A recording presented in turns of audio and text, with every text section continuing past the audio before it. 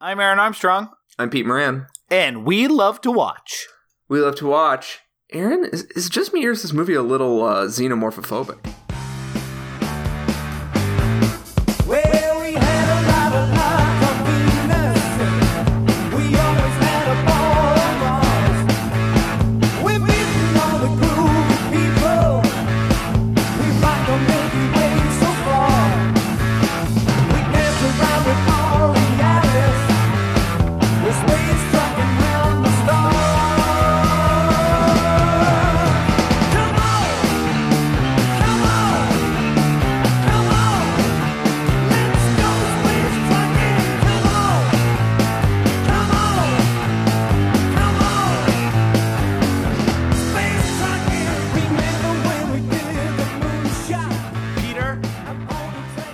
It's just you.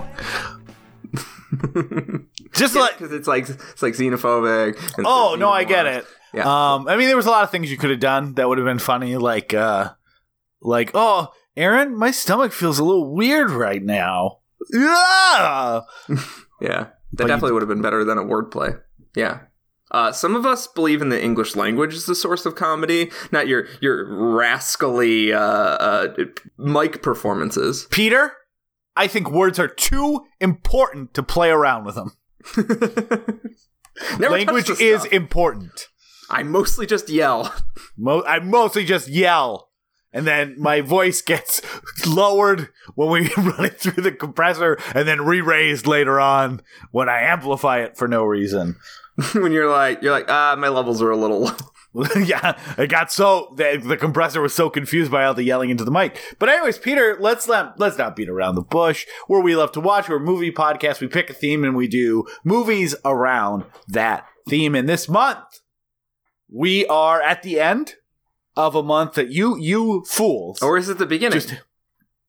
No, it's the end, Peter. We've done. Oh yeah, we're gonna be okay. Yeah. Did you not look at the schedule? No. Okay, take a look at the schedule where we record this part later. But yeah, this is recording Jason X. Oh my God, Peter. I keep telling you to go get that MRI, please.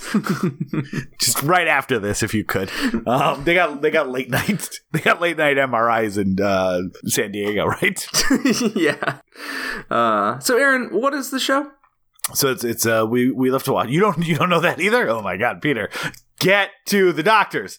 It is, we're on our fourth week, our last week of something that I keep trying to explain to you, and I get nothing but feedback and shrug emojis. It is space horror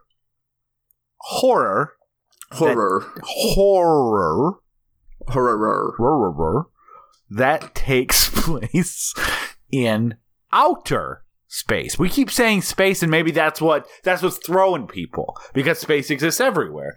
So outer space, outside space, out there, as opposed to inner space, which is inside the mind. And also, if we did inner space, we'd have only one movie to cover. But we're a month-long theme-based podcast, so we couldn't have an inner space horror month. It just wouldn't work. But side note, we could do Inception and The Cell, and it'd be a pretty good month. I figured, and then I also thought about Fantastic Voyage or whatever. Yeah, so this week we're coming to, actually, I would say, Peter, probably my favorite Disney movie of all time, Alien. Everyone's favorite Disney movie, the classic. Just let you know, we recorded this the day after that they tried on that thing. So a lot of jokes on the internet about how Ripley should be a new Disney princess, or who else could be. I gotta tell you, the one that is the funniest to me for some bizarre reason, not to be a Disney princess, but for some reason I find it very funny that Disney now owns the Home Alone series. And I hope they make their way into Kingdom Hearts 4. I'm just saying, some of the crossovers with the Alien series hasn't worked. I say Alien versus Home Alone. The alien comes to the house and slips on micro machines, gets some paint cans in the face. It writes itself, Peter. Oh my God, he could do a thing where he gets the alien to spit out its tongue head and then it gets snapped in a mousetrap. This is my Nostromo, and I have to defend it. Nostromo alone? Oh my God. Peter, shut the podcast down. This is the one dad pod I've been searching for forever. But we're doing Alien, the 1979 movie. Ever heard of it? that we like. I think it's probably one of our favorite movies of all time. We've done Alien Resurrection. We did it in our first 4 months with the idea that we'd get to especially all 4 of the original. I think there's probably a Prometheus Alien Covenant double episode in our future at some point, Peter, just because I really like those movies. I know you really like those movies as well. Before we get into Alien, and we're going to spend a lot of time on it, so we're going to get past this segment pretty quickly. I got to ask you the ultimate question, Peter. Alien versus Aliens. What's your favorite? I'm actually more of an Alien fan, and especially, I think before I rewatched this for the show, I would have maybe said Aliens. I was like halfway through this, and I was like, I thought this movie fucked, but now I know it like fucks. And something about its magic just like took over me. I remember it being slower, more abyssal, more draining, and I was like just as energized as like the last time I watched Aliens, which is like a rousing action movie, right? So when's the last time you had seen this movie before? Probably like 2 years, maybe 2 years, 2 or 3 years. Yeah, I like to watch them. I like to watch all the movies regularly, but for some reason this one's been a little bit. I think it's because the series got really long. Yeah, I tend to watch Alien and Aliens quite a bit, and it does have that thing where I may be saying I like Aliens a little more, just because it has that effect where whatever the last one you watch between those two is your favorite. I kind of feel like it's a little bit for me, not so much for you. We talked about this with Batman and Batman Returns, where when I was done watching Batman, I was like, I think it's my favorite of the two. And then we watch Batman Returns, and I'm like, no, that's definitely my favorite of the two. And I feel like it's a little bit like that here, where I'm always watching them Alien to Alien, so I get done with Alien and I'm like, oh, that's the best. And then I watch Aliens, I'm like, fuck that's the best. I like my schemy Paul Reiser in a shameless corporate automaton. It's really dumb. I know that just like with Terminator and Terminator 2 and Godfather 2, these are like the quintessential movies that people always debate. Is the sequel better than the original, so much that it's probably not even interesting to talk about, Peter, but it really is amazing how they ended up basically defining both of their genres within the same series. And I think that's why it even separates itself a little bit from Terminator and Terminator 2 and Godfather and Godfather 2. Those sort of exist on the same wavelength, where, you know, Alien really is this like claustrophobic horror movie, and Aliens is, you know, this big crazy action movie with horrific elements. And yeah, both are just so fucking good that I can't wait to do Aliens on this show too. Yeah, I mean, we also have gotten off on being withholding on the show by pushing off our classics and making sure that we don't do them right away. And this feels like a nice release. Yeah. So I kind of broke down the series a little bit, because what you're talking about is so crucial to why I love the series. Because every single movie is approaching the material with different goals in mind. Yeah. And like, even when Ridley Scott came back, his goals were different for the two last movies, Prometheus and Alien Covenant. So like, the first one is a stripped down primal horror movie that you can read a lot of subtext in it, especially about sexual assault. You don't know that much about the alien. There's still some Lovecraftian kind of like cosmic horror stuff, because like there's a lot of absence of explanation that's happening here. Or just like, we know some of the rules, but like they never conquer the alien. Ripley seems to just like get lucky through a few like really smart, brave moves. Yeah. None of their like big plans end up really working.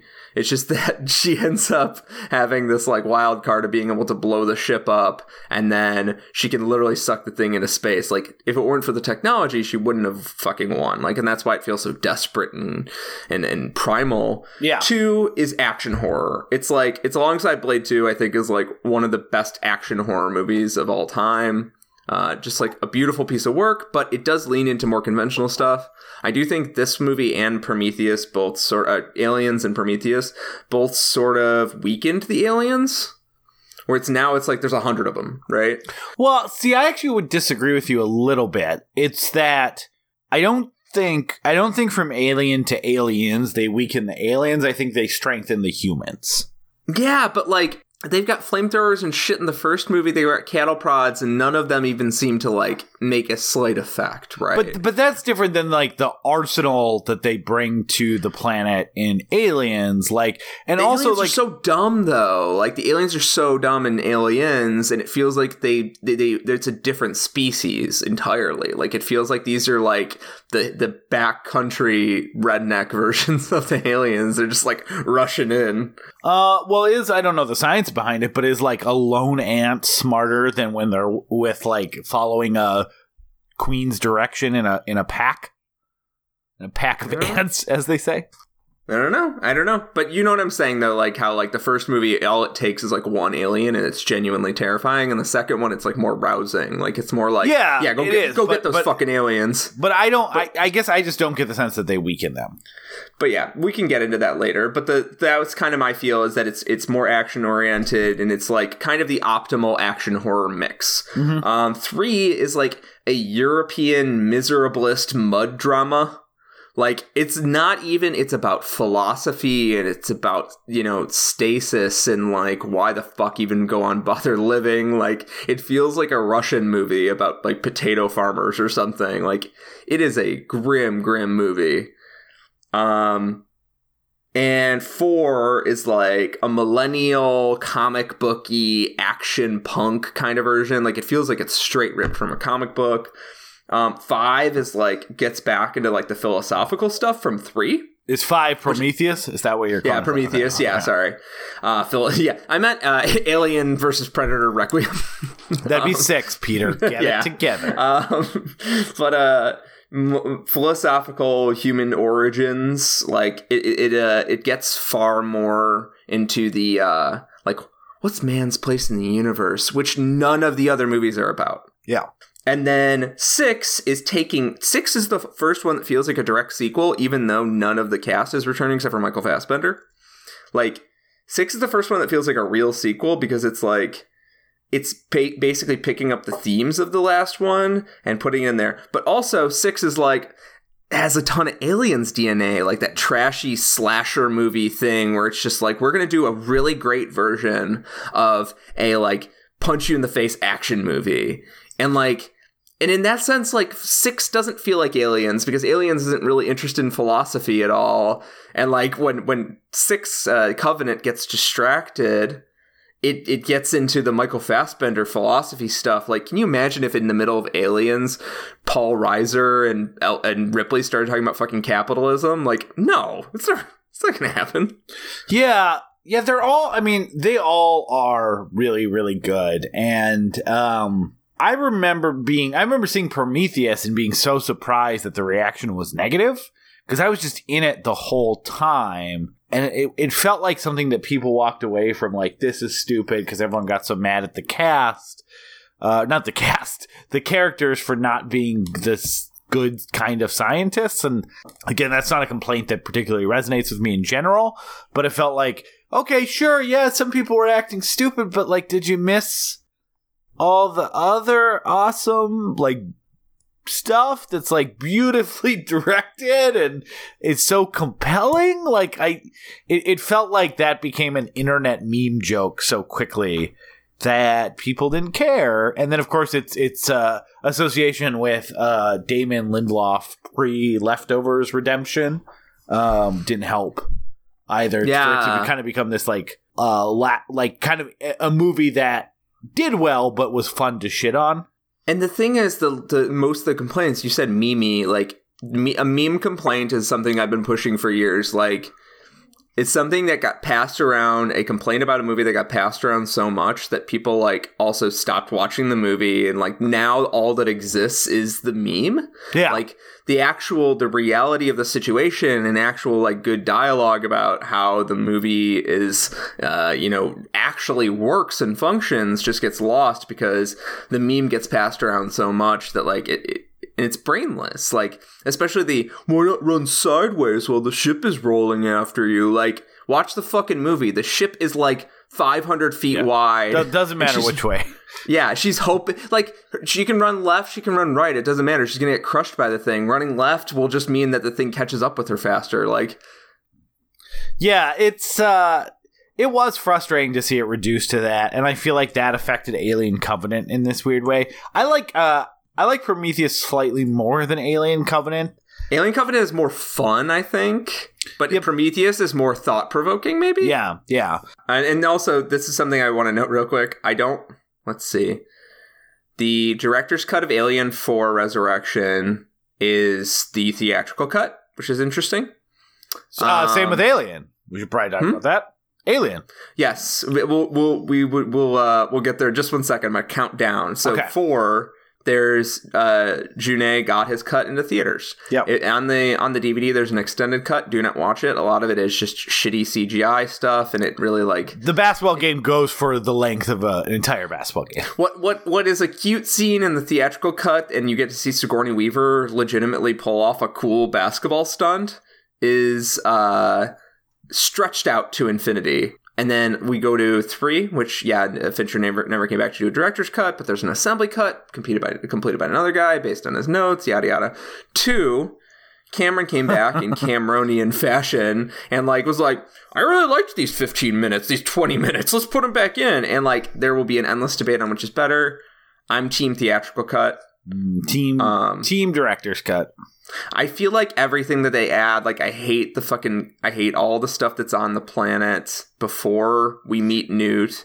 I feel like it ruins the vulnerability of Newt and the mystery of the place. I really hate those sentry gun scenes because it's just like it further pushes it away from horror into like action. It's just like technology porn stuff that James Cameron gets off of. No, because it adds shots in Avatar. Stuff of Sigourney Weaver back on the base too, which I really like. And there's all these shots of, I mean, there might be a scene or two I like better in the director's cut of Aliens, but like most of it, I don't think is worth the But there's actually, am I crazy, or is there actually 2? Because I feel like there was a special edition which added some footage, and then a director's cut that added even more. I feel like there's actually 3 versions of Aliens. There's probably 5 because James Cameron, like, he was like, yeah, fuck yeah, I'd love to get back in the editing bay and keep like he's secretly he's a George Lucas that we don't hate yet, and we just still find his like stubbornness enticing for some reason, right? Like he loves going back and meddling with the old stuff. What is it, like the reason that The Abyss still hasn't been released on Blu-ray or HD is that he's been rumored to have got more money from Fox and has been like working on it for like years in between other stuff. Yeah, and supposedly soon they're going to be getting out a Blu-ray cut of that, which is why I've never seen the movie because really? It's good. Yeah, because I have the old DVD. Like watching some shitty pan and scan DVD. I have the widescreen version, but I'd like to see it in HD. It's out of print though on regular DVD. It is, yeah. From my and then we get to 1, Alien, the original. Ridley Scott's theatrical version is his director's cut, but he came back to do another director's cut, and we talked about this on the Legend episode, on Legend. Yeah. And the cut is, I don't know if you remember this, the cut is shorter. It's shorter, technically, and there's no added scenes. It's just that he took different takes of scenes. No, there's added scenes.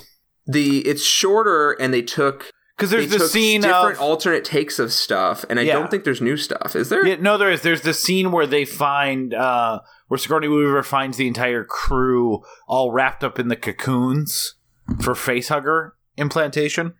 Oh, you're right. All right, so okay, let me do that again. But it is shorter. You're right that it's shorter.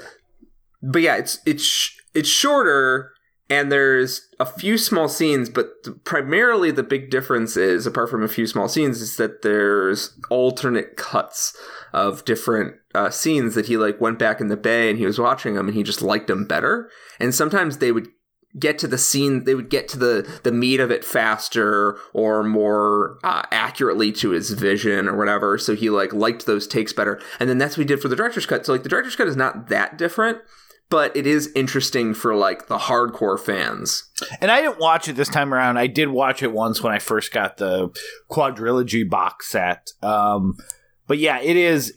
He's very clear that it's the theatrical cut is his preferred director's experience. He actually says in the documentary that he agreed to call it the director's cut for marketing, but then has an intro on the DVD saying this is not my director's cut. This is just what they made me put on here.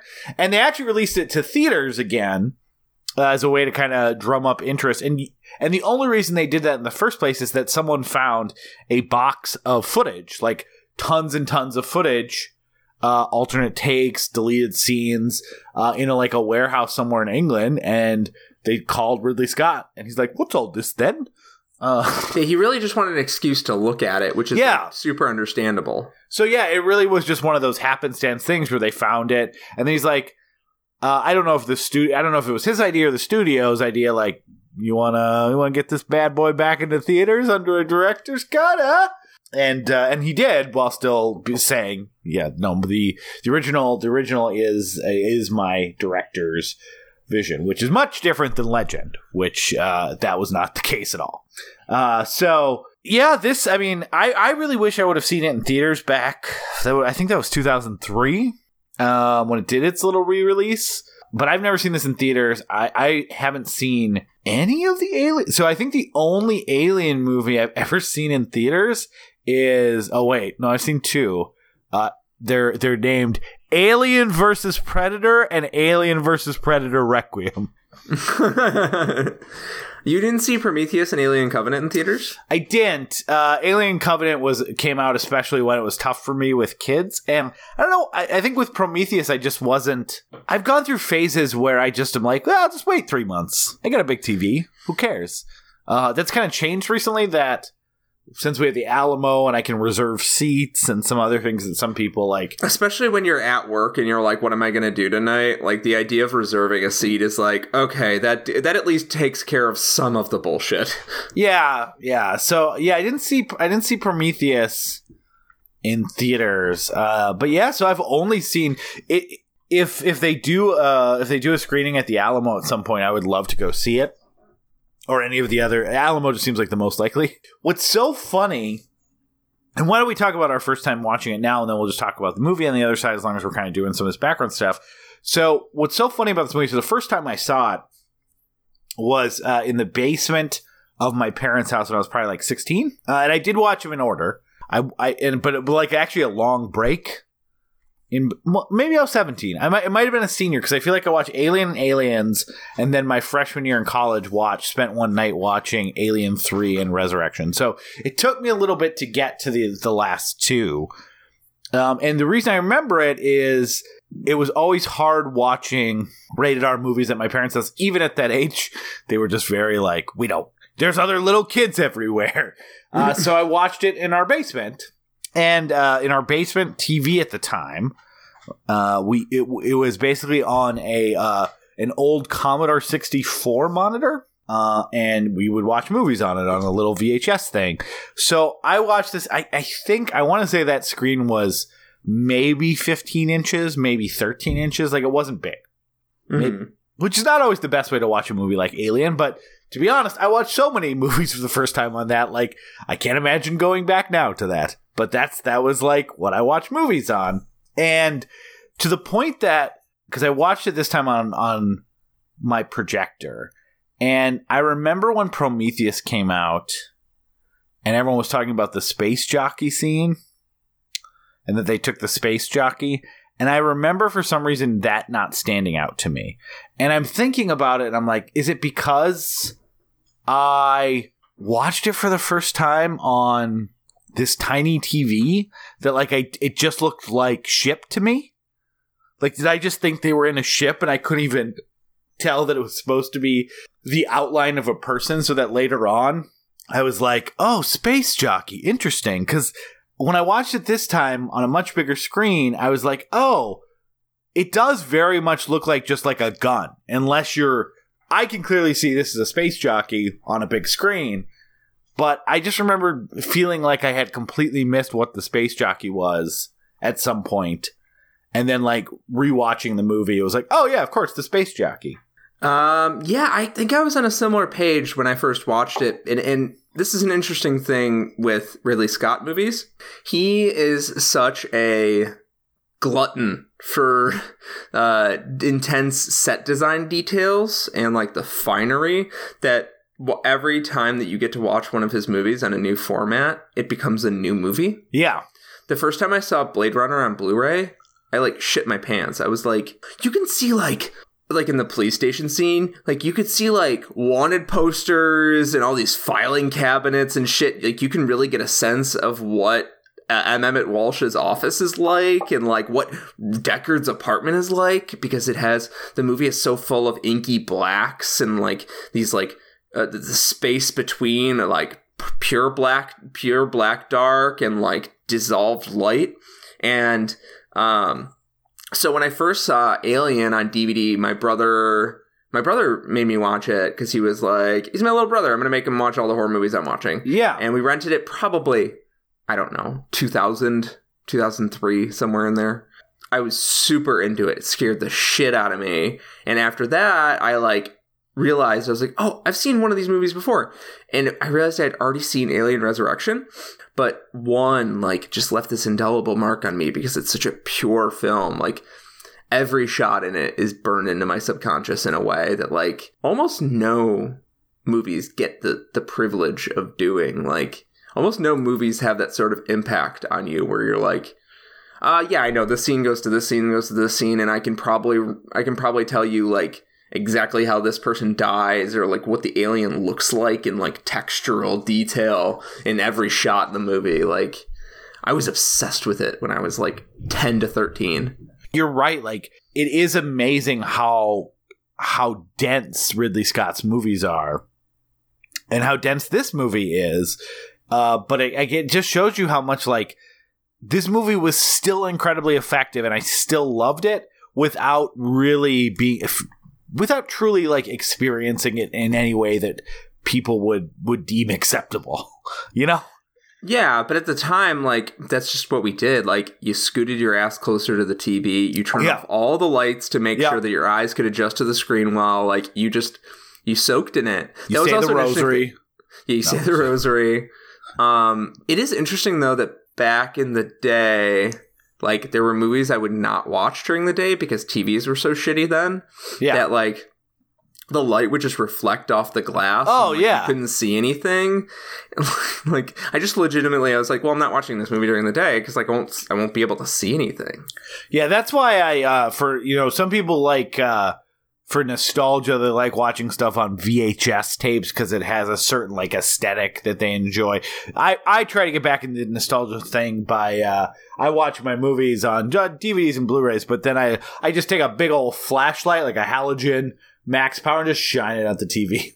So like 1/4 of it is blurred out at all times. Yeah, I mean sometimes I try to move the flashlight a little, like I would my head, or like try to get a curtain, but then can only stop the sun so much, especially because you're an asshole 22-year-old that doesn't understand that curtains are also a thing you could get on top of the blinds that come with your apartment. Yeah, I was a whatever 10 or 13-year-old, so there was zero way I was like, Mother, I wish for you to buy some new curtains. I was thinking maybe blackout. Like there was no way I was gonna. I'm not able to see the gut destroying. Yeah, with the exactly. curtains that you've picked out. If I brought any of these details up to my mom, she would have been like, "Wait, you're watching what?" Yeah. So we both got to watch this. I'm assuming in HD on some bigger TVs than we used to huddle around and Hot Dog. Yeah. What? We watched it on Hot Dog. You watched it on Hot Dog. HD. Oh boy, Peter. That's what it stands for, right? Hot Dog, because you look at that sharp picture and you go Hot Dog. Actually, I think it stands for hard dick because that's what I get when I look at a really good picture. Yeah, I don't think that's it. I think it's Hot Dog. I think it's hard dick. Hot Dog. Hard dick. I hope someone's in their car yelling, high definition! Well, great. Now you gave it away that we know the answer, Peter. No, I was just trying to come up with some nerd answer. It's clearly Hot Dog. Yes, continue. We both watched it on HD, whatever that stands for. Yeah. whatever. It's a mystery. What does 4K stand for? Tell you what, it's a ton of hot dogs. It's good. They didn't name it 3K. Do you think they had the technology for 3K and they were like, Well, it is funny that there is 2K and 4K. So someone must have been like, let's call that 1080p. Anyway, Peter, do you want to talk even more about 1979's masterpiece? Come on, Eileen. Oh. I'd love to talk about the film Eileen, which is how you say the name of Ridley Scott's film, Eileen. Eileen. You lean, we all lean for ice cream. I thought you were doing Lean Back by the Fat Joe. I don't even know how that goes. I used to know Lean it. Back. I think that's all it is, right? Like I was trying to think of the intro to Lean Back, and I came up empty. Yeah. But you know it doesn't come up empty? Dance. They just pull up their eggs and do the chest burster. Let's you just can cut all this out. Or we yeah, already entered it. Please cut this out. Let's just talk about Alien. Let's just talk about aliens.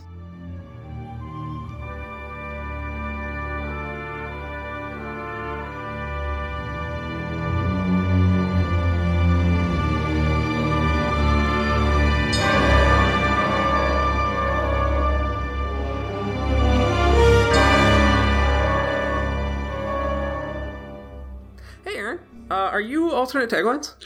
Peter, I just said I was. I wanted you to do like a cool, smooth radio thing where you go like, Aaron, do your thing. Aaron, why don't you pop off with some of your alternate taglines for the film Alien? Thanks, Peter. I didn't prepare at all, and this movie has a great tagline. It'll be very hard to come up with a good one.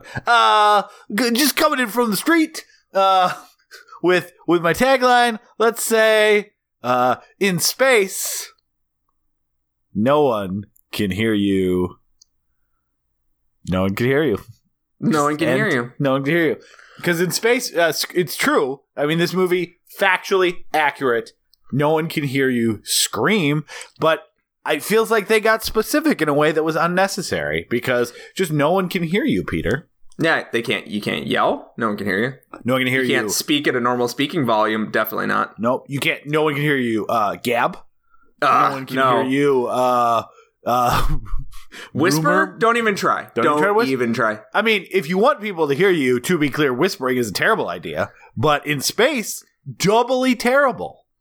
They say in space, no one can hear you whisper. On Earth, most of the time, people can also not hear you whisper. You know, the only thing you can hear in space. All other sounds can hear yelling, talking, whispering, yelling. I think I said that again, but I'm just so revved up about it. I think in space you can hear one sound. Torpedoes. Nope. Incorrect. That's Star Trek is a fiction, unlike this, which is a documentary. But there is one sound you can hear in space, Peter. You know what that is?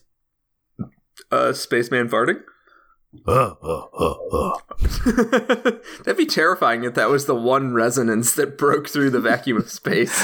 Let's make a Home Improvement episode where it's just Tim Taylor trying to scream at his kids because they are lost in space and drifting out, and nothing works, and all of a sudden it goes, and then he's like, ooh, ooh, ooh. Dun, dun, dun, dun, dun, dun, dun, dun, dun, dun, dun. I lost my children in space.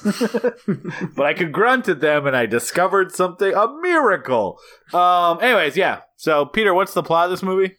Should take 10 seconds. The plot is a bunch of space miners are on the ship, the Nostromo, and they are in hypersleep. They wake up. They realize they were rerouted to a planet where they, the ship's autopilot mother, -AI, has basically said, corporation says you have to check out any signs of alien life or you don't get paid, and also... No, that's not what they go down there for. They get a distress call. They have to answer any distress call. It's a fake distress call. They get a call, yes, and they said, and the corporation says any signs of alien life you have to investigate. Yeah. On punishment of complete forfeiture of shares. Yeah, but they have to investigate the distress call. Nothing. Yeah. So, and then Ripley immediately was like, I don't think this is a distress call, whatever. They land on the planet. John Hurt is like, I really want to get face-huggered. He gets face-huggered. They're in this H.R. Giger ribbed plane. And they essentially take off with John Hurt having this alien face-hugger attached to his face. And they break quarantine. Ian Holm is trying to investigate it, yada, yada. They get the face-hugger off. And then, do you guys know what happens in this movie? So, who's you guys? The facehugger. Talk to me. It puts an alien in your belly, and then the alien's like, "Hey, I don't like being in here," and then fucking chews its way out. And the alien, which is a baby, runs away because he goes, "Hello, my baby. Hello, my darling. Hello, my ragtime gal." This movie is so fucking iconic that like it survived that scene. Yeah, that's insane. But the baby the baby runs away, grows up to be a big boy while they're all terrified and hunting it on the ship, one by one. It grows up to be a big boy so quickly. I know. You figure like, we have 18 years. Not so. No. But the alien is hunting them one by one on the ship. It's incredibly smart. It's incredibly stealthy. It's incredibly violent and powerful. And it kills Harry Dean Stanton, which makes him... I think this alien's canceled after that. I feel like you have to be powerful and violent to kill Harry Dean Stanton, because he's a very strong man that went on a long time. He's a human cockroach who is unkillable. Yeah. If the 60s and 70s Hollywood didn't kill Harry Dean Stanton, apparently it takes a fucking alien to do it. Or the cocaine 80s. Like, just nothing killed the guy. I mean, he looked the same. Forever. Yeah. He did have the Wilford Brimley effect, where Wilford Brimley looked like Wilford Brimley at 35 and then just kept on trucking. They're hunting him through the ship. It's a very simple sort of, they come up with a plan, the plan fails, come up with a plan fails. Eventually, it's all winnowed down to Ellen Ripley, Sigourney Weaver, who she tries to blow up the ship and take an escape pod. There's a complication there that we'll get into that's very interesting, but essentially the ship is blowing up. She needs to take the escape pod. Oh shit, the alien snuck away on the escape pod with her. And then she blows it out of the goddamn airlock, and then shoots it with a harpoon, and then blows it up with the fucking jets on the escape plane. And then essentially she settles in for a long winter's nap with the cat, Jonesy.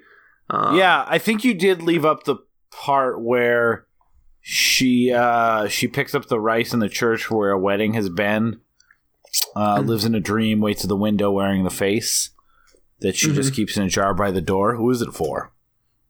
I think it was for Eleanor Ripley. Yeah, Ellen Ripley. Yeah, Eleanor Ripley. She looks at all the lonely people because they're all dead. They're all dead. They're so lonely. This is the movie the Beatles wrote the song about, right? Mm-hmm. Mm-hmm. Who is it for? Maybe the cat. Jonesy sounds like a rejected member of the Beatles. Jonesy! You can't play drums for squat! Oh, I'm gonna come back and join Pete Best, and we're gonna beat you guys at all the concerts. Oh, sure you will. Sure you will, Jonesy. Beat it, Jonesy. I'm Paul McCartney. It's funny, our Paul McCartney is a pretty good, grumpy Ridley Scott, I feel like. Oh, definitely. And also, last week we did for Sunshine, I think my Danny Boyle is the same thing. Even though Danny Boyle is Scottish, right? So I probably could have had some more fun with that. Instead, it was just angry Cockney. The funniest part on so I listened to the commentary, but only was half paying attention, just because I wanted to watch more as I was drifting off to sleep, of Alien. And the funniest part is, I would recommend it just because Ridley Scott is always kind of I'm just going to state this thing matter-of-factly, whether it's something I should say or not. But he went senile at 40. It's great. Yeah. But he's like talking about how good the script is by Dan O'Bannon, who wrote this, and he's like, oh, Blackberry, Dan O'Bannon. Jesus Christ. But he was like, well, and I'm pretty sure Dan thought he was going to get to direct this picture, but he was not. But he wasn't even saying it to be an asshole. He's just like, but the studio wanted someone else. So I don't think that ever made Dan truly happy. Like, he's like just stating like, yep, no, Dan was pissed and not happy about it. But it actually wasn't Ridley Scott. It was Walter Hill that was supposed to direct, and then he had to drop out and had seen The Duelists and recommended to 20th Century Fox that Ridley Scott should direct. Yeah, he was like, I saw that picture of the two men who shoot each other. It was pretty cool. You guys should bring him in. Oh, sure. Does he sound as difficult to understand as you, Walter Hill? It's basically the same with an English accent, so you're gonna be in really good shape not understanding a thing. Walter and I are best friends. Hey, Walter, come over here. Yes, what, really? Gentlemen, can you both take the several pounds of peanut butter out of your mouths? Well, yeah, that's why they couldn't call the movie Star Beast like Dan O'Bannon wanted, because neither of them could say Star Beast. They had to Star Beast. Yeah, take one on Star Beast. Let's just call it Alien. Take one on Alien. Okay. Are you saying Walter Hill is a Harkonnen? I say we also just add Bob Hoskins to this mix and just make a gravel party. My favorite thing about Bob Hoskins is that, like, what about Shmee? There's a scene in Enemy at the Gates, which is not a very good movie, but there's a scene in Enemy at the Gates where Bob Hoskins walks in. He's just like, "I'm Nikita Khrushchev." Bob Hoskins ruled, but I've been watching Hook a lot because my daughter really likes it. Yeah. And every scene he's in is like, Captain. Smee, what about Smee? What about Smee? Yeah, his jaw never moved. Do you think maybe he had lock jaw? No. Okay. I think he died from something different, Peter. From all those pipes making Marios. Here's one thing I kind of want to talk about this movie, and it's not even... But you did say something right. This is Ridley... Not that you said a lot of wrong things, but you said something very true. This is literally Ridley Scott's second movie. Like, The Duelist was his true first movie. The previous work was all basically TV work. Yep, and Dan O'Bannon had basically written the script. He had written John Carpenter's first movie as well. I shouldn't say as well, because this is not Ridley Scott's first movie, but he wrote Dark Star, which has an alien component to it, and Dan O'Bannon was very unhappy with that design, which ends up looking like a big beach ball. So I guess I like Dark Star, but I understand why if you wanted a creepy alien, and John Carpenter's like, hey, let's just get a beach ball. That's a perfect John Carpenter impression. Don't even question it. I can see why that would upset you. So he was basically like, I want to focus more on that, and wrote this script called Star Beast. That was all about the alien. Of course, they brought in H.R. Giger to design it. H.R. Giger. And then they needed to keep having him redesign it because he was making it too sexual, which is 100% true. They're like, do you understand? The alien is also a cock, and the cock has a cock inside of its cock. I didn't know that until researching for this podcast, that they kept being like, no, we like it, HR, we like it, but like, it's too obviously a vagina and a penis. Can we like maybe make it like metaphorically in the light, right? And he's like, here's another vagina, everyone. Like, no, that literally is just an anatomic drawing of a vagina. I know, but on someone's face. It's very different at this stage. it's a God. It's going through the dark transformation. Can we talk about Dan O'Bannon real quick, because I think he. Sure. Then I want to talk about Patton Oswalt's thing about why this movie's so good. Pat Oswalt. Dan O'Bannon is sort of a classic we love to watch screenwriter, because the dude he did Carpenter's first real movie, and he also wrote Dead and Buried. He wrote a fucking segment for Heavy Metal, which I don't know how we haven't done Heavy Metal yet. Never seen it. It's not very good, but it's so fun. And he wrote the screenplay for Return of the Living Dead and he directed Life Force. Yes, and he also wrote the screenplay. So he did Invaders from Mars. He did the screenplay. He did a screenplay for Total Recall, Screamers. Like he's one of those guys who is a perfect fodder for this show because he died in 2009 and he kind of died in ignominy. Like he got some cred from the old horror guys, but he didn't die doing what he deserved, which was like getting his second renaissance the way a lot of these old horror guys have gotten. Like he didn't get his chance to really like show him that he could do it again. And so many of his movies have lived far beyond whether or not they made money or not, right? Like, well, and he was just involved in, like, you mentioned Total Recall, like, he was involved in scripts and ideas so much in the sci-fi horror realm without this, like, or not without this, throughout this era.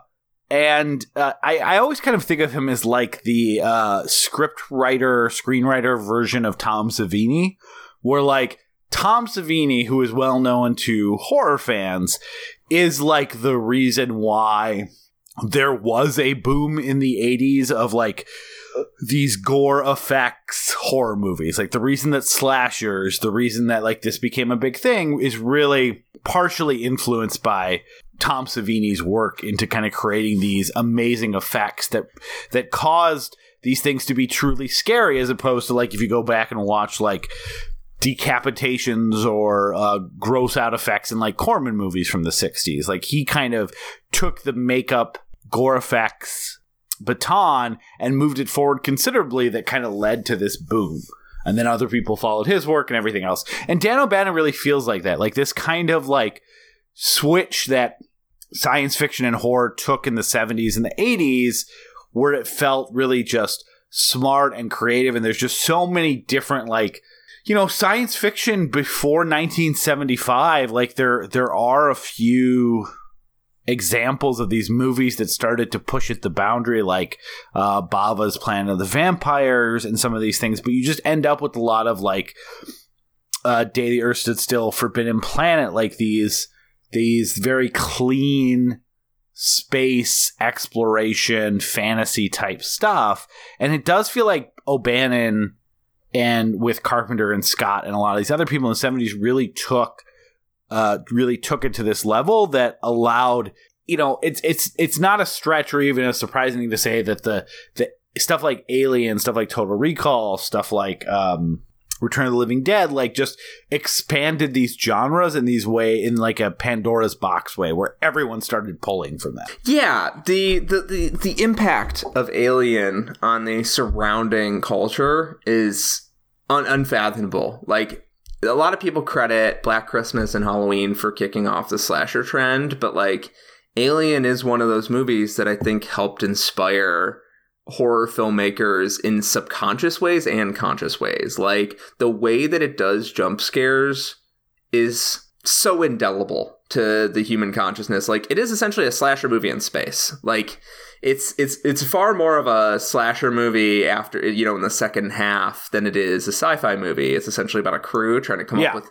whatever the hell they can to stay alive. And then there's a few cool twists in it. The movie is full of great twists, by the way. Yeah. Dan O'Bannon really came up with, and Ridley Scott as well, like they really came up with an insane amount of like cool plot moments that like at the time were probably just to keep the movie interesting, but like rippled throughout the ages. Like, so can we talk about I think the twist that it's definitely not something that I'm not going to say it doesn't get talked about, but I do think that the smartest part of this screenplay, not design, not directing, the smartest part of the screenplay that also I think led to a natural expansion of the universe in later sequels is Ian Holmes' character. Because it's a twist that happens in the last 20, 30 minutes of the movie. Obviously, Ian Holmes has not been acting very normal, but you can kind of just see him as this like medical person, this doctor scientist who is just so interested that he starts throwing out ethics out the window. And I think when he's found out to be an android and then recontextualizes the distress call we saw at the very beginning. Never a distress call, always something planned for them to go try to take back an alien species and a weapon of war, and the fact that this corporation that they've been working for has, sinister overtones and stuff like that. It really takes what's happening in the movie and expands it out in a way that the budget or even the confines of the script and the story of kind of this haunted house movie could never do, because that really is the part that it goes from, oh, scary, there's an alien loose, and it does that very well, to feeling like this sense of doom. And that sense of doom of like, this has always been stacked against you. Someone kind of knew what this is. You guys were always expendable. That's horror. And that feeling of hopelessness is what I think takes this movie that would be very well regarded no matter what, but really is like the cherry on top of its classic status. It's what makes it a Sunday, I think. I think so, too. I think that is what the constant feeling of added hopelessness, but without a feeling of some sort of tricksterism. It just feels like they've been in this corporate box the whole time. They didn't even realize it, right? Like, they realized that they were probably getting screwed on pay. Yeah. Or, like, that's something I want to touch about right now, because in terms of impact, one of the greatest impacts this movie had, similar to what the impact Star Wars had, it made space dirty and grimy. Yeah. It got away from the disco and, Flash Gordon era, like, glistening ships and shiny hallways and, aluminum and all that. Like, it stepped the fuck away from all that. Yeah. And into, this is a nuts and bolts working class ship. Like, working class is the biggest, if you had a word bubble for this movie, I feel like working class is the bubble for it. So that's actually the Patton Oswalt thing I wanted to bring up. So he has this great article he wrote for the AV Club's inventory book that came out, I think, like 2006 at this point, about like the 5 mini movie revolutions that nobody talks about. And one of those is Alien. And that the big revolution that Alien brought to the science fiction genre wasn't amazing monster designs, and it wasn't this. It was the idea that working in space could be a job, and that working in space could be this thing that you fucking hated and you did it for a paycheck. And that was something that really hadn't been done in movies before, that there was always a sense of wonder and excitement. And even in the sci-fi horror movies, like, it was wonder and excitement and a sense of, bringing forth the American dream or blah, blah, blah out into the universe and trying to better mankind. And even when they were met with something horrific, that was a setback to these noble goals. Star Wars did a little bit of this with kind of Han Solo, but even he likes being a swashbuckling pirate with this ship. He likes his dirty, shitty ship that might not start on time. He's not doing it for noble purposes, but he still likes being an adventurer. And these fucking people just want to go home. They want to go home. They want to collect their paychecks. They don't want to do something that in any science fiction movie, space movie that came before this, if there was a distress call, everyone on that crew would have been let's go check it out. That's like the Star Trek thing. That's all of those movies from the 40s and 50s and 60s. And this was like, fuck those people. Like, why did you wake us up? Let's go back to sleep. And it's not because they're uncaring. It's because we're space truckers. We're doing mining. Like, it's not our we're not a rescue ship. It's not our job to do this. Like, let us just go home. That truly was the most revolutionary part of this movie. And it's true, because, like, the alien design is insanely cool, and, like, the sliminess and the H.R. Giger influence in there is, like, clearly been rippled throughout how we designed monsters after that. But really, it's the working class vibe. It's Yaphet Kotto and Harry Dean Stanton working below the ship, griping and bitching and moaning and smoking cigarettes and trying to see if they could flip Ripley, because Ripley is second in command, like trying to flip Ripley to see if she'll help him. And Ripley's just like, I'm just a fucking cog in the wheel. Like, that's one of the reasons we like Ripley, is she's just like, she's self-aware of the fact that she has a shitty job. And like, that's just sort of like we can identify with that. It's like Peter from Office Space, right? Like you can identify with the sort of like resignation in Ripley. And Yaphet Kotto and Harry Dean Stanton are really like the color of the movie. Like they are the center of the movie's style and a lot of its themes. The movie is about, we'll get to it, but the movie is about how the alien is a sexual predator that penetrates men and women alike, impregnates men and women alike, and it gives men a terrifying feel of what rape and sexual assault is like. Yes, like that stuff, and that works on you on a subconscious level. But the other half of it is that this is a working class movie about people who get fucked over by their job. Like, they didn't say, oh, let's go check out that planet, it looks pretty cool. Every minute on their way down, almost every member of the crew, except for Ian Holm, who's a fucking robot, and John Hurt, who's a scientist, are like, I don't really want to fucking do this, but if we won't get paid if we ignore this. Like, I will have spent years away from my family for nothing. Mm-hmm. Yeah, and that part is so critical to the movie's success, that they don't want to be there, that space is just a job. It's just like anything else that you have to do, that there's not always excitement and glory.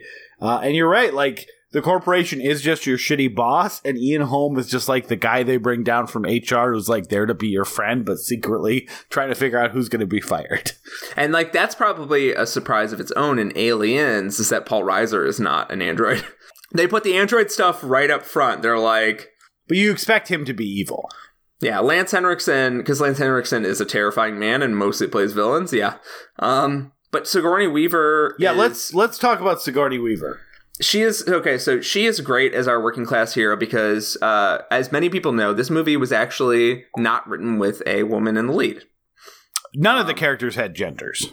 But because of smart casting and just, having the right conversations and people being open-minded, they discovered Sigourney Weaver, who is like a true talent. Like, I called Michelle Yeoh last week a queen. Like, Sigourney Weaver is also like a queen, like a god among people. Like, she's good in everything. She's interesting in everything. Like, yeah. She's like, there's every year goes on, I'm like, what's this movie, The Death and the Maiden? And then I watch it and I'm like, okay, this is one of the best things I've ever seen. She can do anything. She can play like sexy and charming and cool, but she can also play like a fucking cold-blooded killer. She can do whatever, and she's amazing in it. And she has that face. It's just like, the moment that she starts crying at multiple points in this movie, because it's great, because in this movie, unlike Aliens, this is one of my things I really like about this movie.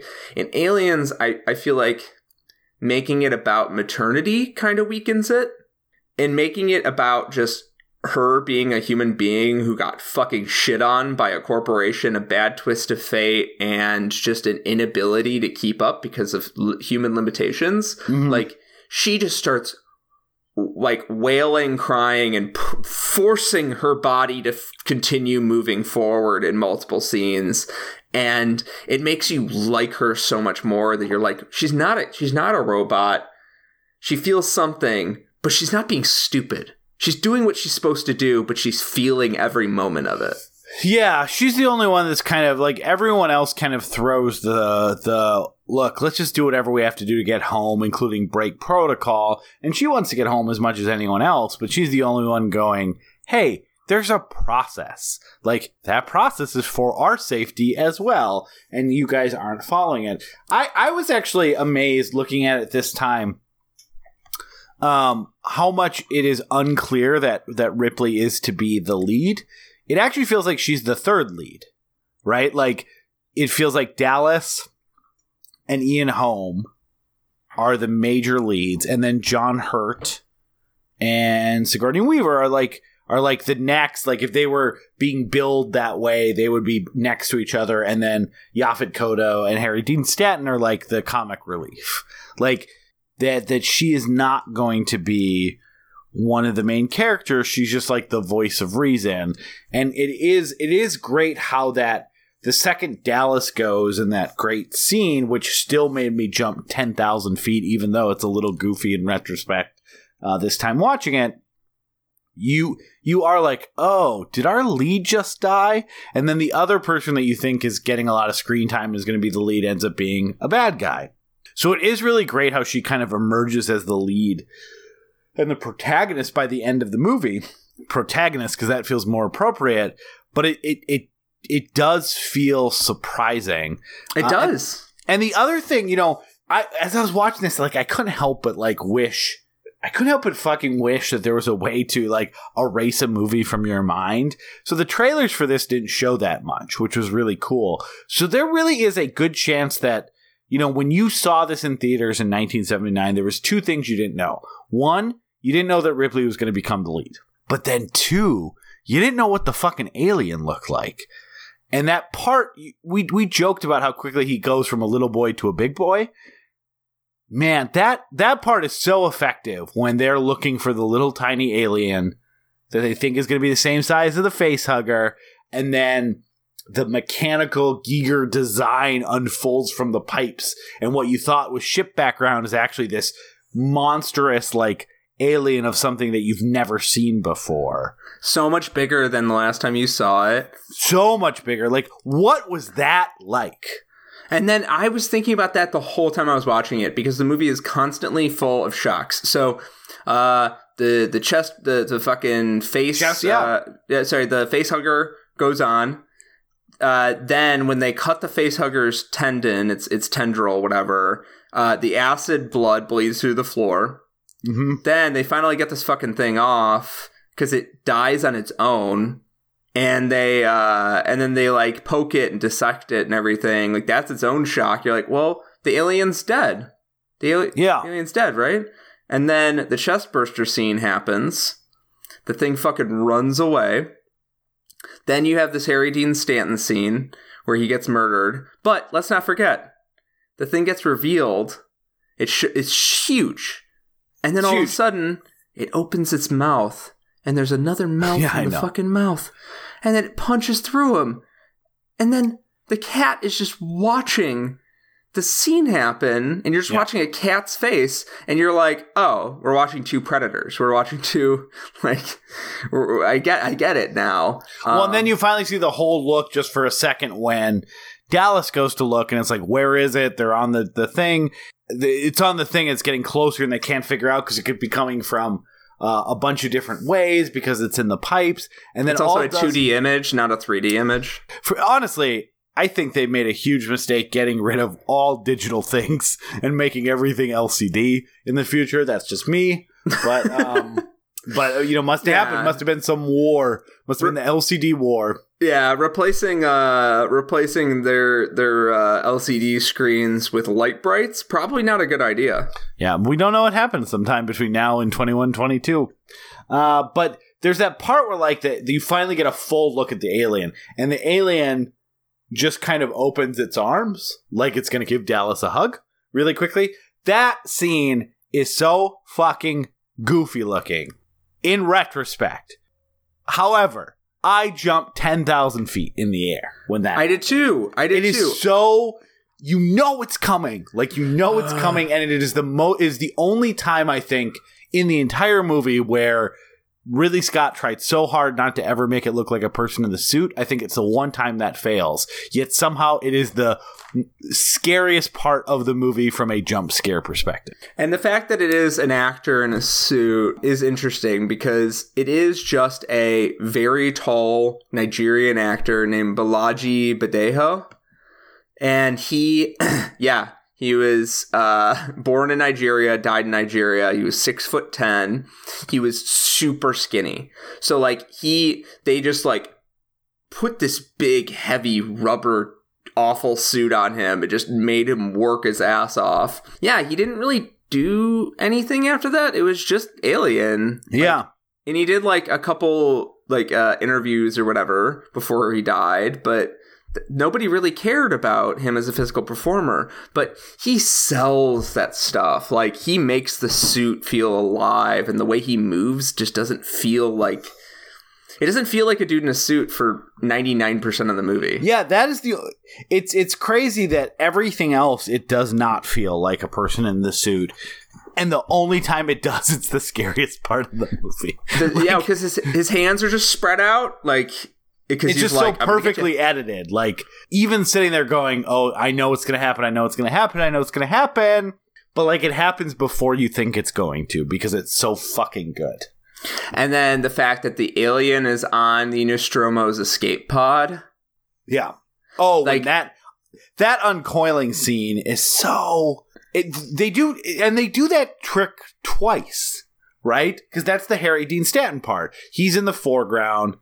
There's all these things that look like the ship in the background, and finally it uncoils itself and stops blending in and kind of stands up, and you recognize, holy shit, what the fuck is this thing now? But then they do it again, and it works both times. It also works because it had been a bit since I've seen this movie.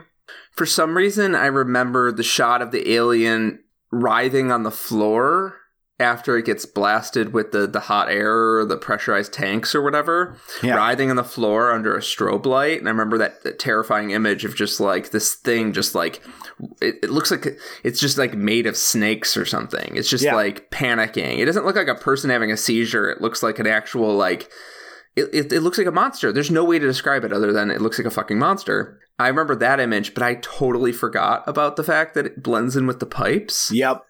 And it scared the shit out of me when the pipes started moving. I forgot about it entirely. Yeah, it is. I kind of did too. Like, I forgot that they did it again. Like the first time I was like, yep, that's where it comes. And then when they did it on the shuttle at the end, I was like, fuck. For some reason I didn't think she was coming out of there. So let's describe the alien. The alien is almost all black, but he's not jet eyes. Black. No eyes. It has a large phallic head. It's like a... Here, let me try this. Have you guys seen the movie Aliens? It looks a lot like that. But like what about the Alien details, 3? But the details are so interesting because it's rib-like and bony, and you can see like the structure of it. Like it has a bug-like quality in some ways, but also it has a mammalian fish quality. Like it has like almost it looks like something that should not be. And you're like, what is the evolutionary purpose behind the tongue-punching head? Yeah. Or the acid. Like, I like when Ash is like, yeah, well, they're the perfect weapon. Like, that's why we want to do research on them. And the implication that they've been designed by some other species that then ate them, which, you know, obviously grows further, especially in the Prometheus stuff. That acid part is again, this movie keeps piling on hopelessness after hopelessness, and the acid is the first part of that, where you're just like, oh, well, what do they do? The fact that they can't even cut him off is fucking terrifying. Yeah, the fact that you feel at the mercy of this thing at all times, because even if you kill it, you could irrevocably damage a ship that, like we were talking about last week with Sunshine. If one thing goes wrong in a spaceship and you can't fix it, good fucking luck. Like, you are just floating in space at the mercy of a evil megacorporation. Yeah. So good luck. I've referred to movies like the new It, the Andy Muschietti movie, as like a haunted house movie, where it's just like it's throwing everything at you. It's just like there's 100 different types of scares. This is like a lean, mean, like primal horror movie. Like there's something primal about it. The simplicity that like stuff just grew from it, and that shows, I think, the Walter Hill influence. Yeah, because Walter Hill was all about like cut it down, keep it lean, keep it mean, focus on the drama. We're not focusing here on you know, we're not here on big plot. I mean, but the crazy thing about this, and one thing they said on the commentary, is like this movie couldn't be made today, right? Because it is a 2-hour movie. It's not 90 minutes. Like, there's a ton of build-up, a ton of time to build suspense and terror. The scenes with any sort of alien. So that includes big alien, face hugger, little baby alien eggs. It takes up 4 minutes of the movie. So you have a 2-hour movie that's 156 minutes of no alien. And the rest is people talking, shots of the planet, them on the spaceship. And that really is what makes it work, the way they are so effectively using these scares and effectively using conversations to keep adding to it, adding these twists to keep you interested. But they talk a little on the commentary about, like, you couldn't make this today. You would need more aliens. You couldn't make... People would want to see this more. And we see that today. Like, there are... It's even hard to go back and repeat this, right? Like, how many people were pissed about the 2014 Godzilla movie, and they were like, look, it's a 2-hour Godzilla movie. There's only 8 minutes of Godzilla. And it was like a big internet fight, and it was like, yeah, that's what I'm trying to do. If you see Godzilla for 50 minutes, it stops being special. It stops being scary. It stops being surprising. And then you look at like the success of I think some directors who have tried to really go back to these like slow and deliberate building scares, like Ty West's first couple of movies, like in the House of the Devil and The Innkeepers, are really good examples of longish movies that use empty space and no horror and no monsters to build dread. But like this really feels like something that, again, they kept going bigger, and then they would sparse it down for Alien. They sparsed it down for Alien 3 to just, let's go back to basics, one alien. Then they made it bigger, and then they made it versus Predator, and then they made it about the space jockeys and all these kind of things. And it feels so singular because you can really only do this sort of thing once. Yeah, I think the primal, lean, mean nature of this movie makes me feel like it is the only way you can do it is make John Carpenter's The Thing. You make a different movie that takes place in a different franchise, and obviously different directors, but that is also John Carpenter and Walter Hill are brothers in a lot of senses. Like they both were into that lean, mean simplicity. And The Thing is feels like a brother to this movie, where you're like, it's a bunch of workmen just doing their thing. It has no pretensions. There's no long conversations about, as much as I love the philosophical shit of the later movies, like there's none of that. It's just like, let's get to this fucking monster. Let's figure out what it is. Yeah, I just want to play chess and drink. I don't want to solve mysteries. Yeah. So the only problem with The Thing compared to this movie, no Harry Dean Stanton in The Thing. I mean, there's no John Carpenter in this one, so it feels like they even out. Yeah, it evens out. Not John Carpenter, Kurt Russell. Kurt Russell. But also accurate, John Carpenter is not an actor in Alien. That's true. Even though it was a misstatement, it's a misstatement of fact. How great would it be? I like Tom Skerritt in this movie, but how great would it be if Kurt Russell was Dallas and then he dies partway through the movie? Like, that would even further increase your shock. I don't think it works because Tom Skerritt has the best part where you kind of see that the protagonist lens is shifting is the part where like Ripley gets mad at Dallas for letting the alien and the facehugger in on John Hurt. And she's like, we have like a command. We have things we need to do. That's what this does. Like, you are the captain. And he's like, yeah, I'm the captain of a mining mission. He's the science officer. I don't give a shit. Just let me go. And I feel like you're right. Kurt Russell in Thing mode works a little bit. But at that moment, like, Tom Skerritt has just never looked weaker and like more resigned. He really feels like a man who is about to go into bed and sleep. And it doesn't feel like he doesn't care. Like a Kurt Russell, I don't care about this shit. Just do your science stuff. I'm the captain. He really just feels like, look, I am like a fucking suit. They put me in charge of this fucking cubicle unit. Like, don't look at me. Like, I don't. And I think Kurt Russell would have trouble portraying that because Kurt Russell always feels a little bit like he knows what he should be doing. Yeah, I mean, that would work, but like, I do have a lot of faith in like workman Kurt Russell, where he's just like, yeah, I'm just another player on the team. But I think that does help highlight why Tom Skerritt is so good in this movie, and that's that he seems to understand that people are going to take him as the protagonist, but he's not. And I love the fact that he's like, even his character seems to be like, I don't want to be the fucking hero here, man. Yeah. Like, And then when I love that moment where Ripley is like, because clearly Ripley admires Ripley wants his command. I think Ripley thinks she'd be a better leader, and she would be.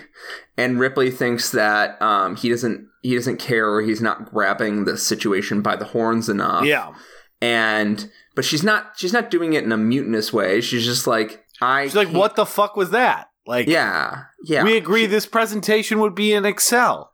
Yeah. You brought a Word document?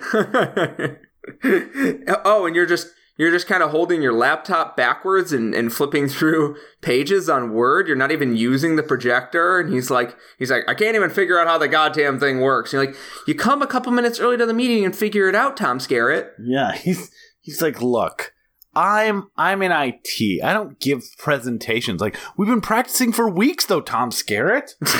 I love it. And anytime he gets mad, he just gets mad when people are bickering because he's just like, I just don't want to listen to it. He does have that Kurt Russell in The Thing vibe where he's just like, I just want to go back to my space cabin and drink space hooch. You know who was supposed to play that? So Tom Skerritt turned it down, and then they did a rewrite of the script, offered it to someone else who turned it down at the last minute, and then they went back around to Tom Skerritt. Do you know who that person that almost took it was?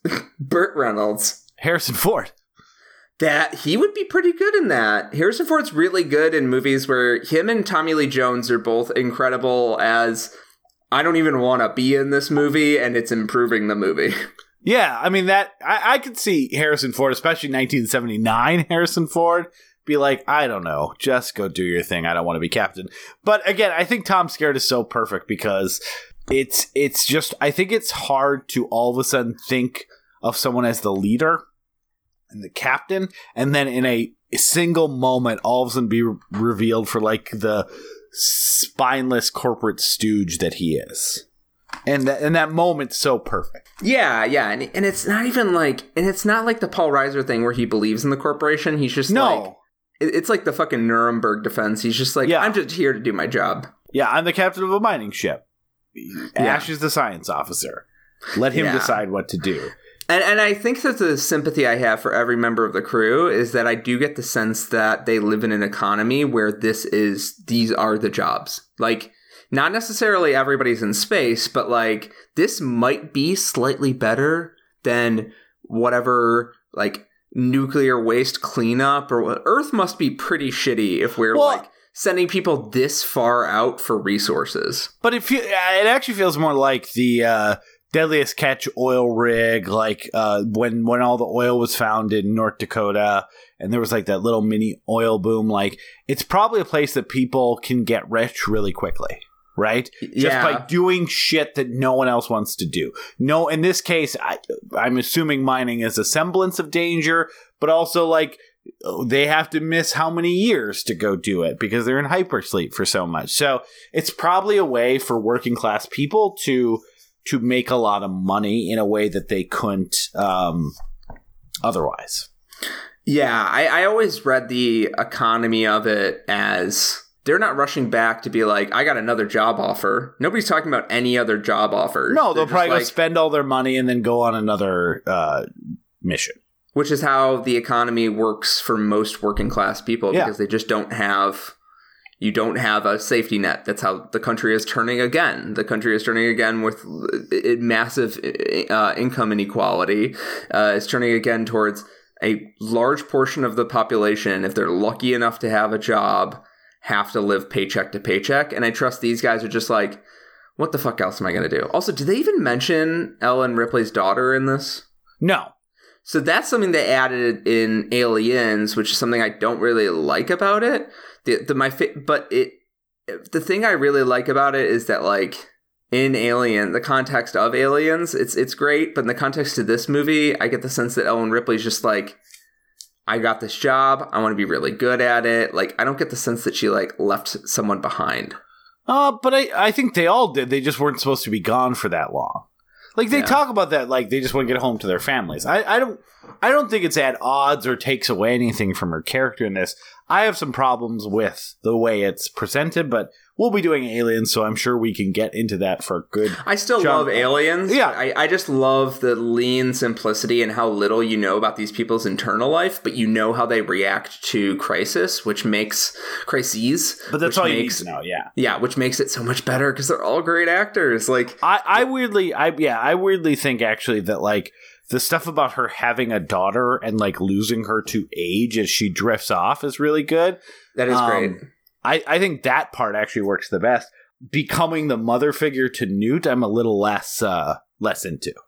Though I like Newt. I mean, no, it does. The rescue scene is like one of the best. It's best fucking sequences great in film history, and I'm glad that we get there. But the theming behind it, I agree, it leaves something to be desired. Because the theming behind I've been gone for 80 years and how much have I lost, and then the idea of the big corporation still trying to do that thing that caused you so much personal loss.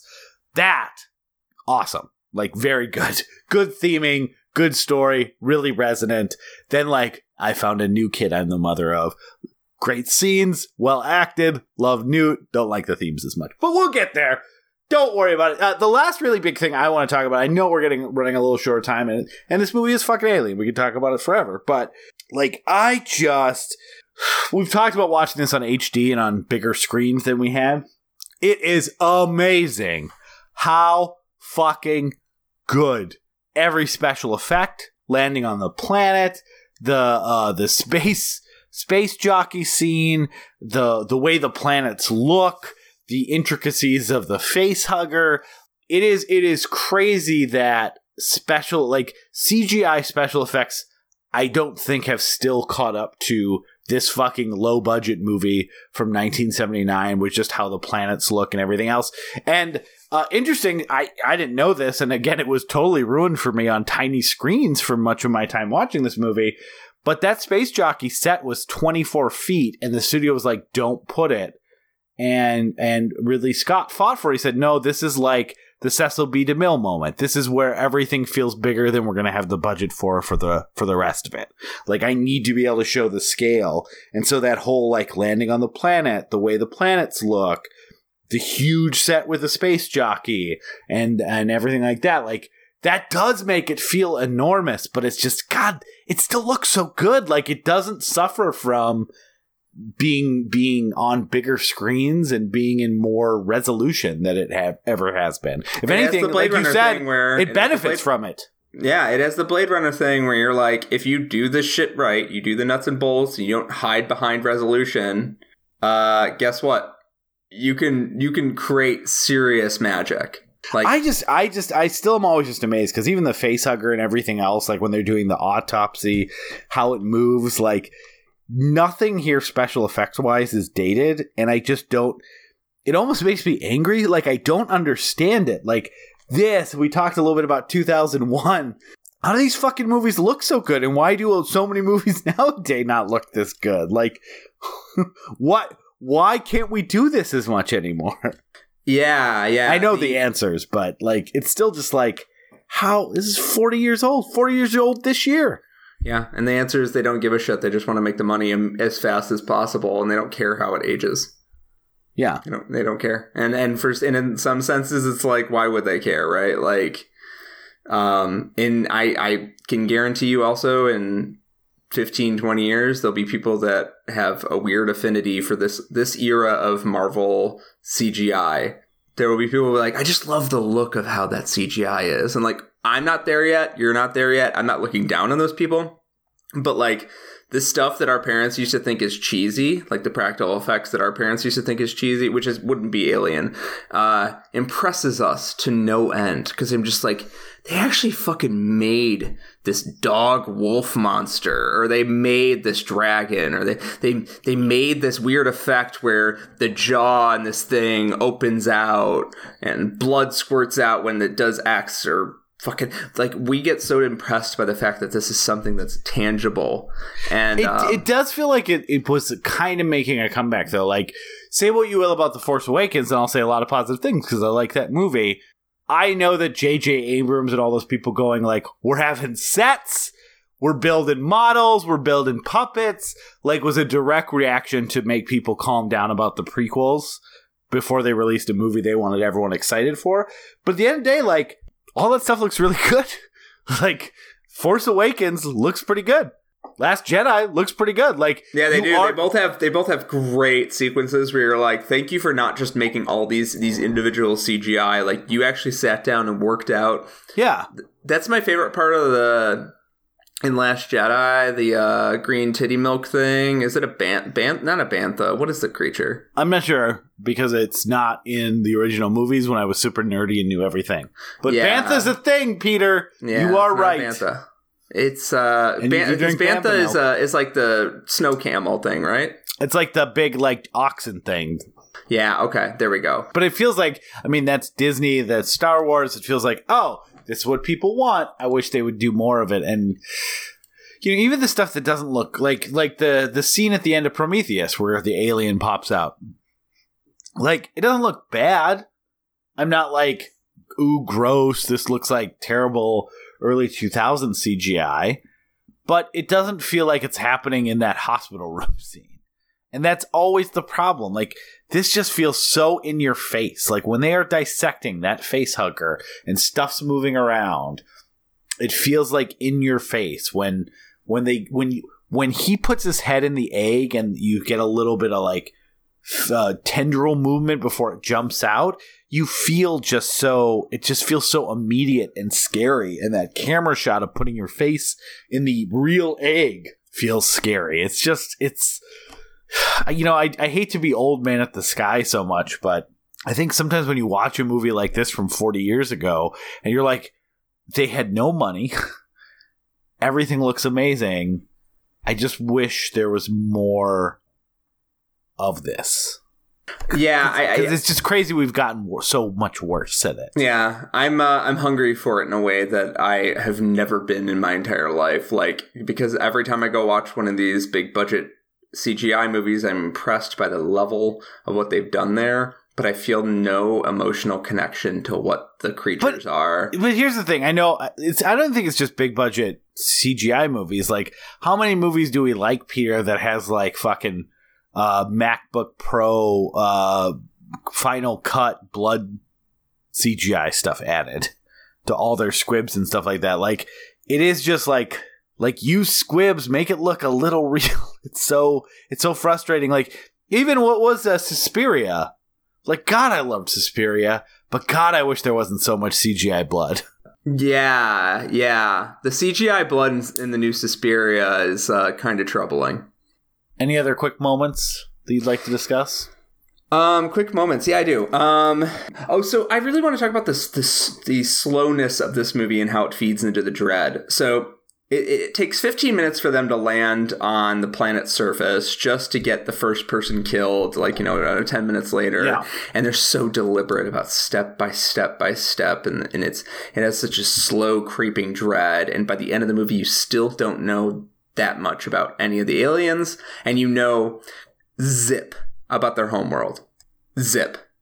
And the fucking movie, it's so good. So the fucking movie has this score, and instead of going for the majesty of space or that 2001 thing, the John Williams epicness, they go for this slow creeping dread, this Lovecraftian cosmic horror that you're not going to understand what's happening in this movie, but you're going to want your hero to make it out alive. And I think that kind of transitions me into my final thought, which is I want to talk about Ellen Ripley. I want to talk about how fucking good Sigourney Weaver is as Ellen Ripley and why we fell in love with her and kept wanting her to come back and come back and come back.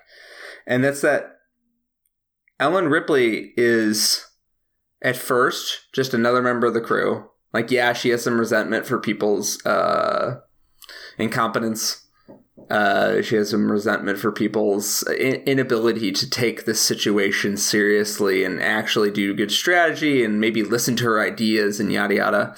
But she knows what the fuck she's doing, but she's still in these situations where she panics and she's trying to figure out shit, but she's just pushing forward, and you can identify with her so much. And I love that they don't girlify her. she doesn't care if she's being girly. She's a fucking leader when the team needs an actual leader. And she's doing this scene. There's a scene where she's actually Lambert is freaking out because Lambert is kind of a stereotype of a woman in a slasher, unfortunately.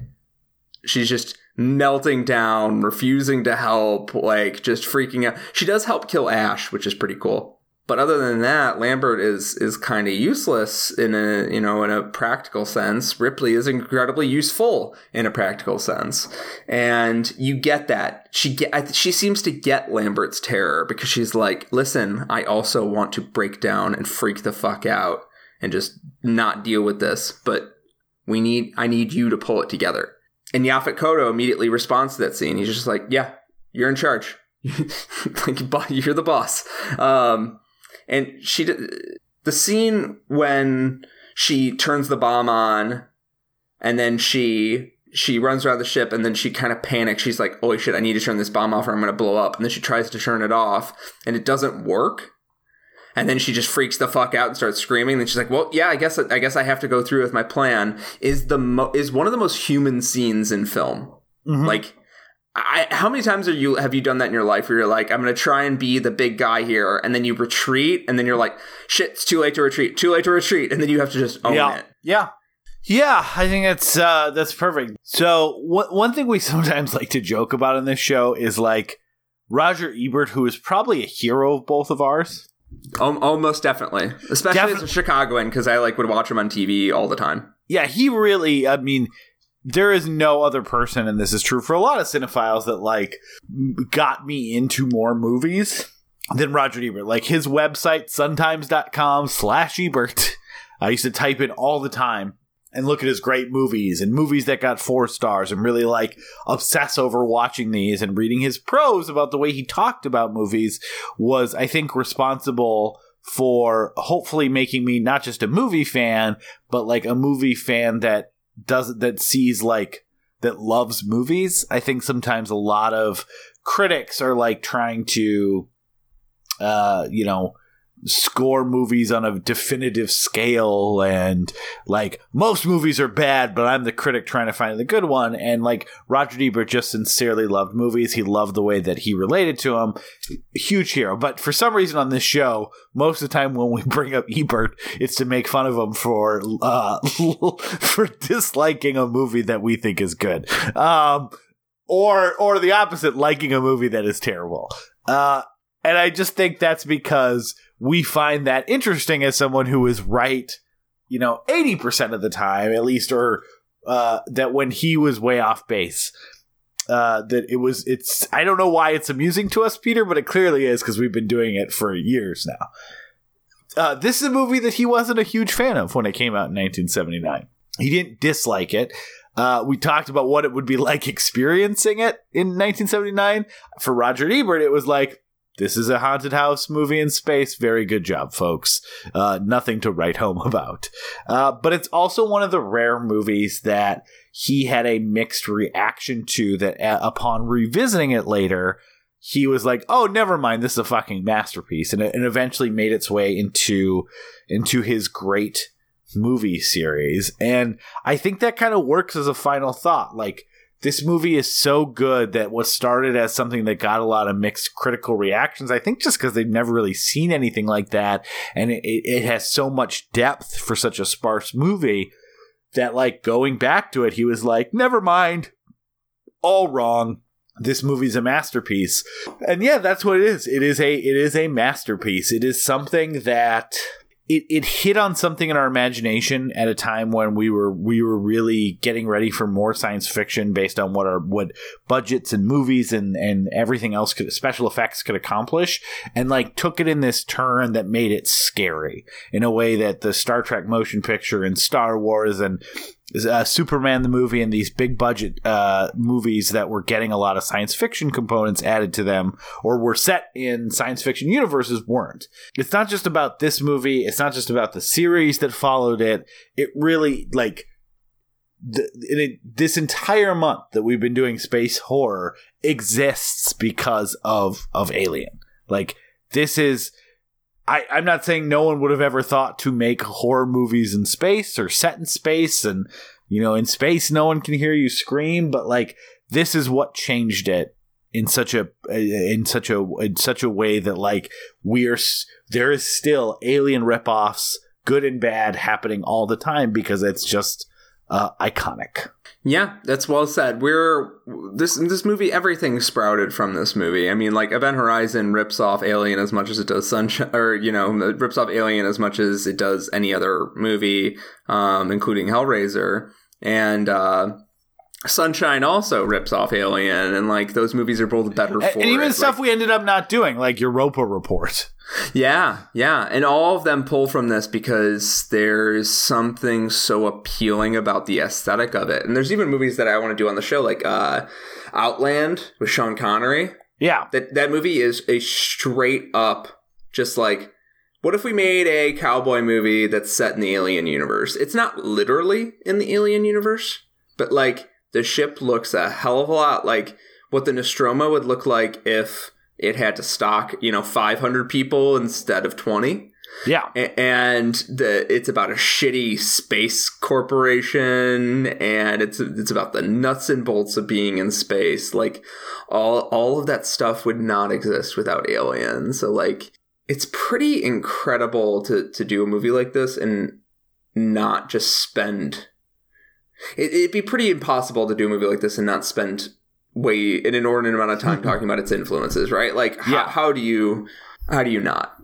Yeah, we've only done a few movies that are like this big on this show, like Night of the Living Dead.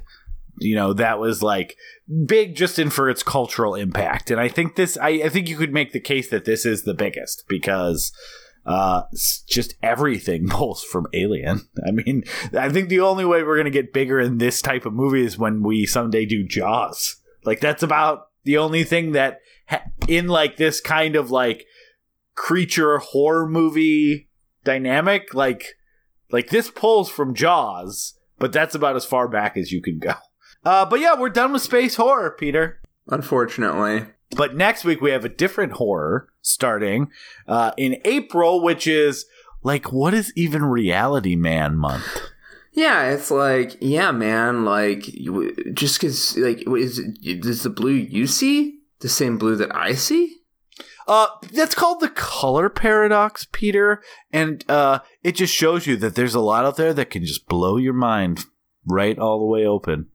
I'd love to have my mind blown this whole month by such films as The Matrix.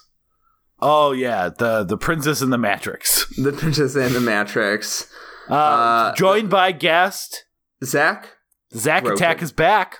Zack Attack, back in his attack. Zack Attack, back hot, again. Gonna have a snack. Jack directed Zack Attack. I hope he has a snack before he comes on, so he has an appropriate amount of blood sugar to have a great rousing conversation with us. Yeah, please don't have too much blood sugar. Yeah. Because you know how you get when your blood gets all sugary. Well, then people start coming up to you and asking if they could, have a little tap. Want some of that sugary blood. Yeah, that's what vampires are about, right? They just want blood sugar. They're just sugar addicts. Yeah. That'll give you vampire diabetes. God, that's how we stayed up too late. Let's just blah, blah, blah. That's how that huge vampire in Blade that just sits and watches TV all day and plays on the computer all day. That's where she came from. We don't talk about that enough, but that lady rules. Yeah, she's great. She knows she's living forever, just being constantly online. I totally forgot about her. I rewatched Blade like last year for the first time in a long, long time. And I'm like, oh yeah, she was like in one shot in all the previews. And I'm like, what is that? But yeah, Blade's good. But yeah, then we're doing The 13th Floor, which is the other What is Reality movie that was released in 1999. Literally a month after The Matrix, that 15-year-old Aaron thought he liked better than The Matrix for a very short period of time. Well, I'm sure we'll get into that. And then we're doing, checking my notes, the other 1999 movie about reality not being reality, David Cronenberg's Existence, which I'm very excited to rewatch. I haven't seen that in probably 15 years, but I loved it. And then we're rounding out the mouth with a little bit of a different one. What is Reality? That it did not come out in 1999. But it's a twofer. We're going to do Tron and Tron Legacy with guest Connor Malcolm Crockford, who hasn't been on since we did Death Race 2000 back in 2017. So total oversight on our part not having Connor back on in a while. But his ban has been lifted. Yes, and once again, and we will not be explaining what the ban was for, explaining what the ban was for, but we will say he didn't do anything wrong. Yeah, we'll say this is definitely on us more than him, but unfortunately, we cannot be subject to the ban because we are the hosts of the show. Yeah, Aaron has only been banned for 1 week before. I knew it. 1 week ban. It's been 1 week since we banned you. Have you been listening to a lot of Neil Cicierega? No, I unfortunately just the actual ladies? Bands. Yeah. Anyway, in 1999, buddy, I was watching The 13th Floor, praising Craig Bierks, and listening to Stunt, the Bare Naked Ladies' fifth studio album. Hold on, I think it goes. Wait, let me just check. I think it's Gordon. Maybe You Should Drive, Born on a Pirate Ship, and then Stunt. So I'm getting Rock Spectacle, their fourth album, which was a live album. So it'd be their fourth studio album, fifth total album. I'm really glad that made it into the cut. The final edit of this episode. I'm really glad that it made it. I don't know. Maybe we'll end with a Bare Naked Ladies episode. Yeah, maybe. Or a song. A whole episode of Bare Naked Ladies. A banal. Yeah, all right, well. Good night, and may a flight of aliens sing you by chewing into your skull and having their mouth go out your mouth to your rest. Yeah, and Nostromo alone. Good night. Drove downtown in the rain, 9:30 on a Tuesday night, just to check out the late night record shop. Call it impulsive, call it compulsive, call it insane. When I'm surrounded, I just can't stop. It's a matter of instinct, it's a matter of conditioning, and a matter of fact. You can go where Pavlov's dog. Ring a bell and I'll salivate. How'd you like that? Dr. Landy, tell me you're not just a pedagogue. 'Cause right now I'm lying in bed, just like Brian Wilson did. Well, I'm lying in bed, just like Brian Wilson did.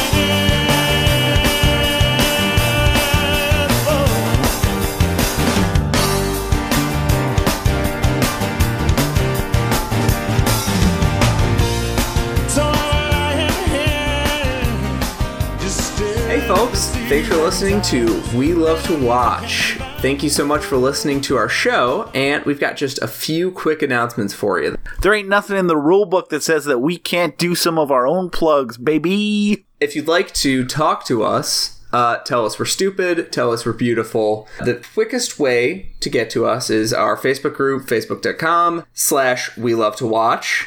Or our website, WLTWpodcast.com. Leave us a comment. Tell us we're doing a good job. Only tell us we're doing a good job. We're so sensitive. We're sensitive boys. We're soft boys. And if you'd like to help other people, if you enjoy our show and want other people to be able to listen to this fine program that we produce at no cost, we don't get any money for this. You guys have yet to pay us anything. We live and we breathe off of good reviews from iTunes. So if you would please go to iTunes, review our show, give us a positive rating.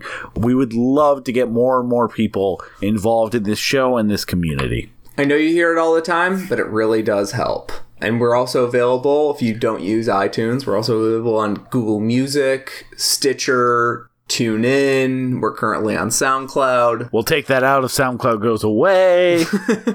That's it. Thanks for listening. Stay tuned, guys, on our Facebook page especially. We're going to have a lot more polls, a lot more prizes, and a lot more interaction with you guys. So keep it tuned in.